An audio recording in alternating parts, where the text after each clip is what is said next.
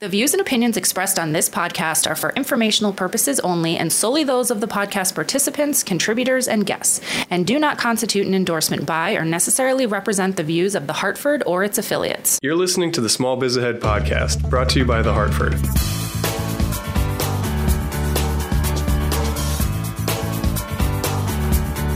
Welcome back to another episode of the Small Biz Ahead podcast. This is Elizabeth Larkin from The Hartford, and I'm here with Jean Marks from the Marks Group. Yes. Also a small business owner and a speaker and our small business expert. Yeah. And a learner of all things. Small business. But man, am I learning. Whew. All right. Surveys. I got to take more surveys. It's a whole other question. Surveys. Yeah. Okay. So today we're going to focus on kind of a personal issue in the office. And I can't wait to get Jean's take on this because it's about when your business partner is an obstructionist. And we are going to be right back with Jean's take on that after we hear from our sponsor. This podcast is brought to you by The Hartford. When the unexpected strikes, The Hartford strikes back for over 1 million small business customers with property, liability, and workers' compensation insurance. Check out The Hartford Small Business Insurance at thehartford.com. Okay, today's question comes from Jennifer. No last name, no location. So let's just make that up in our head. Okay. And she asks, what do you do if your business partner is an obstructionist? Obstructionist. I struggle with a business partner who is both risk averse and hates change. So what do you do? Well, first of all, it'll be obvious there's a lot of questions about how you even chose to go into business with, a business partner that doesn't share the same, values and goals. So that first of all, that's one. Well, that's not what she said. It's not, but I do want to say that here's a woman that's having an issue with her business partner because she's found out this person is an obstructionist, and it's big enough that it's clearly it's having an impact on her. So guys, if you're thinking of starting up a business or going into business with somebody or having a partner, I think you need to have some conversations about and know that person really well before you go down that road. But let's say you're down that road, right, Elizabeth, and you're working with somebody and maybe it's a family member. So you didn't have a choice. The person is just, she said, more risk averse, right? Somebody that just doesn't want to, you don't see eye to eye on things. Obviously, you have to talk these things out because it's their money too in the end. And that is, that's an important thing. But the biggest thing to do, Elizabeth, is like anything else, you got to choose your battles. So there are going to be some things that you're going to have to give into and some things you're going to really want to go to the mat if you think it's for the best. And even if somebody is very risk averse, if this person is in business with you, then by their very nature, that means they were willing to take some risk. Otherwise, they'd have a job somewhere or they'd be doing something that has less risk related to it. So that doesn't mean that you can't persuade that person to see your point of view or to accept more risk. You're going to have to just work a lot harder at winning them over. And you know what? Nobody likes to have these arguments all the time, which means that you're going to have to pick and choose when you have those arguments, based on what's really important. That you think for the business.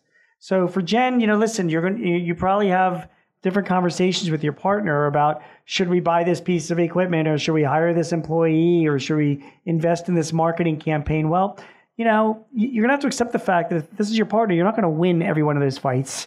So maybe you don't even want to have those fights. Maybe you just, it is what it is, but you prioritize and you pick the fight that you really think is the most important to you.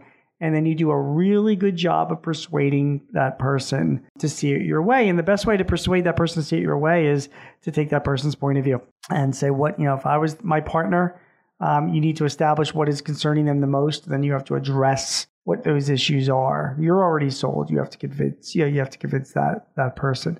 Finally, when I've seen other clients of mine that have issues with partners and trying to get everybody to go along, they use outside influences. Your accountant, your lawyers, trusted advisors, people that the partner, your partner, gives some credence to what they say, and get them involved to see if they can help sway the opinion. But it's politics. Everything's politics. Everything's politics. All right, we'll be right back with Jean's word of brilliance. Are you looking for a great idea to start a new business? Well, Small Biz Ahead has 99 of them for you. Our new ebook, 99 New Small Business Ideas, is the first place you should look if you're interested in starting your business. You'll learn about everything from business service industries that could lead to lucrative freelance work, emerging industries such as solar panel installation and professional blogging, and even tech industries that could turn into the next big thing. Head on over to smallbizahead.com and click the link in the show notes to download your free copy today. We're back. This is Gene, and I do have a word of brilliance for you, Elizabeth. Word? Just one word this time. I might have used this word in the past, but it's a different context. The word is Twitter. Okay.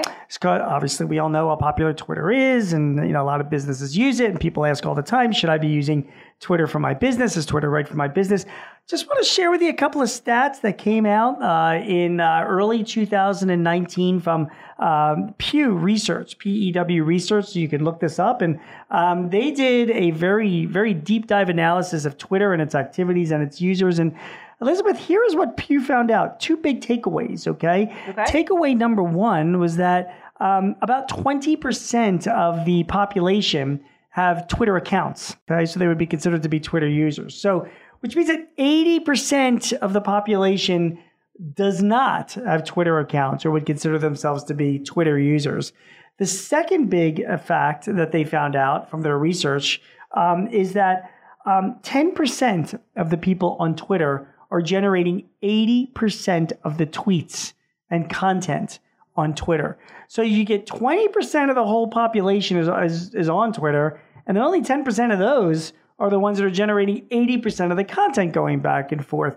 And the reason why I bring that up is that if you are a small business and you think that your demographic are part of the 10% that's actually active on Twitter, okay, fine, knock yourself out, go for Twitter. But I'm going to bet for most small businesses with our limited resources and so many options as to where to spend our marketing dollars, I'm just going to take, this is my opinion, I'm going to take a bet that your business probably would be better off spending money somewhere else other than on Twitter for your marketing because your demographic is probably not there. And that's just based on the numbers. So that's my word of the day, Twitter.